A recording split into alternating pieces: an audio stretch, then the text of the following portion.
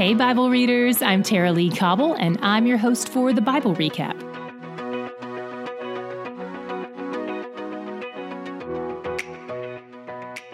Yesterday when we left off, Jacob had just married two sisters, Leah and Rachel, due in part to some deception from his father-in-law, and Jacob's wife Leah had just had 4 sons.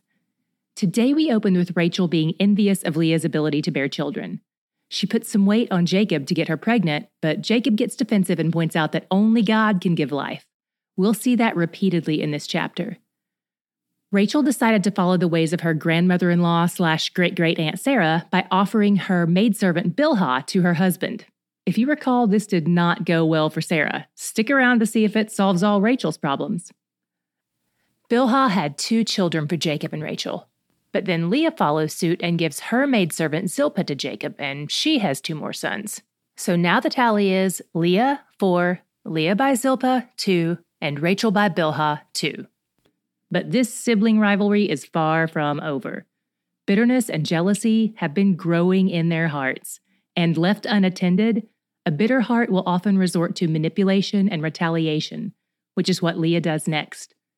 Since Jacob probably spent most nights with Rachel, the wife he loved, Leah trades Rachel some plants in exchange for a night with Jacob. Interestingly, this particular plant, the mandrake, was believed to promote fertility, but it's also used to treat stomach ulcers, which I'm guessing they both had a lot of by this point. Do you see all the striving on both parts? Do you see how it's never enough for either of them? Do you see how the spirit of greed and comparison and their scarcity mentality is driving all their actions? This isn't love for God. It isn't love for Jacob. It doesn't even seem like love for their children. It looks a lot more like fear and idolatry and self-promotion. Leah got pregnant for the 5th time and thought it was God's reward for generously sharing her servant with Jacob. But verse 17 tells us what actually happened. God just heard her cries. Leah didn't earn pregnancy through holy actions and good behavior, especially since coercing your husband into infidelity isn't exactly good behavior. She controlled and manipulated, she misunderstands God's ways, and still, God heard her desires and responded with a yes. Then Leah had 2 more kids, a 6th son and a daughter named Dinah. So now we're up to 11 children between 1 wife and 2 maidservants. But then Rachel had a son, Joseph, bringing the total to 12. You can imagine which of these children might have been Jacob's favorite and why. Around the time Rachel gives birth to Joseph, Jacob also wraps up his 14 years of service to his father-in-law Laban, so he asks for permission to leave. Remember, he needs to go back to Canaan because that's the land God promised to him. But Laban doesn't want him to leave because he finds out that he's being blessed by God through Jacob's presence there. Laban got that information from a wicked source, but it was accurate. By the way, we don't really have any indication that Laban worshipped Yahweh, even though he's related to Abraham. So it's not surprising that he would seek out divination. We don't have time to unpack divination today, but we'll cover it a bit more in the days ahead. Jacob and Laban try to act like they're making a deal for Jacob to stay and keep tending his flocks, but they're both still up to their old tricks, not to mention some weird livestock breeding techniques that Jacob borrowed from local magicians.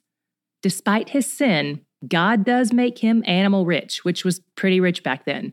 But the problem was, God didn't want him to stay there and just keep getting wealthier. He wanted Jacob back in the land he promised to give him. Jacob is eventually prompted in that direction via some rumors among Laban's sons, the disrespect of Laban, and a command from God. Jacob tells his wives why he's taking them away from their family of origin, and they quickly see his point.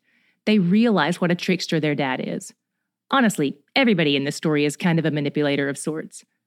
And in one of the rare times when both sisters agree, they say to Jacob, "Whatever God has said to you, do," which is the best advice ever.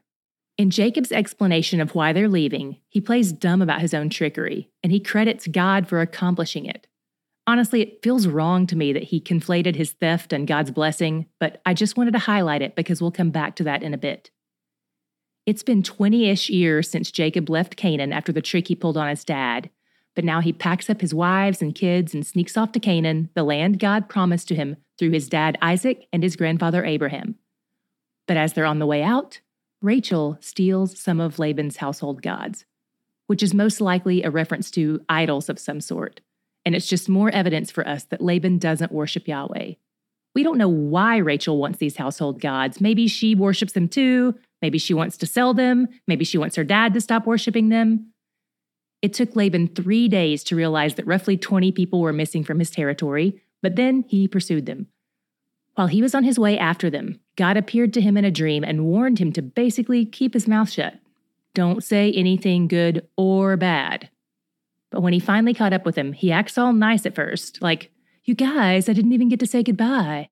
But then he cuts to the chase by pointing out that his household gods are missing. Thus begins the search for the household gods, which Rachel hides under the camel's saddle and a ruse about her period. Laban tries to save face by setting up an agreement between the two of them at a place called Mizpah. And here we have a passage of scripture that is often taken out of context. In fact, I gave this verse to a college boyfriend when he was leaving for the summer, having zero idea what it implied. It says, "The Lord watched between you and me when we are out of each other's sight." Sounds sweet, right? Except knowing the history between Jacob and Laban, it's actually more like Laban was saying, "I don't trust you. So remember that even when I can't see you, God sees you. So you better not do anything sketchy." Needless to say, I did not marry that college boyfriend. I blame it on the passage. Jacob and Laban set up 2 separate witnesses for this treaty, a stone pillar and a heap of stones. Again, these tend to be pagan practices, even though they're both invoking God's name. But one interesting thing here, some theologians believe that Jacob's singular pillar is intended to represent his worship of a monotheistic God, the one true God, Yahweh, whereas Laban's pile of rocks is supposed to represent that he is polytheistic, which means he worships many gods, like the ones he used to have in his home before his daughter stole them. After they make the agreement, Laban starts his journey back home. What was your God shot today? I hinted at mine earlier. It's something that showed up at least twice in our reading today. Remember when Leah manipulated both Rachel and Jacob so she could sleep with Jacob and then praised God for her pregnancy? And remember how Jacob manipulated the breeding processes and praised God for his abundance, even while playing dumb about his actions when he recounted the story to his wives? If you're like me, your sense of right and wrong might be kicking in, your love of justice and your desire for the truth. But let's look past ourselves to see what we can see about God here. He is kind to sinners. That's good news because that's all of us. Luke 6:35 says, "He is kind to the ungrateful and the evil." You guys, that's me 10 times a day. Does God hate sin and injustice and ingratitude? Of course, absolutely. But today we see his mercy. Today we see his kindness and his provision to the flawed kids he has adopted into his family. I'm so glad I've been adopted by a kind father because he's where the joy is. Reading the Bible every day is hard sometimes, but here you are.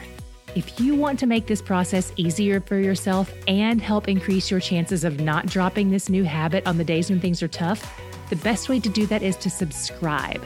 That way you don't have to go find us. We come to you. Free delivery. All you have to do is go to our main page wherever you're listening right now and click subscribe. We'll see you tomorrow and every day after that. If music encourages you in your faith, I want to help you find the perfect station for you. Click the link in the show notes to check out some great Christian radio stations and music streams from Hope Nation.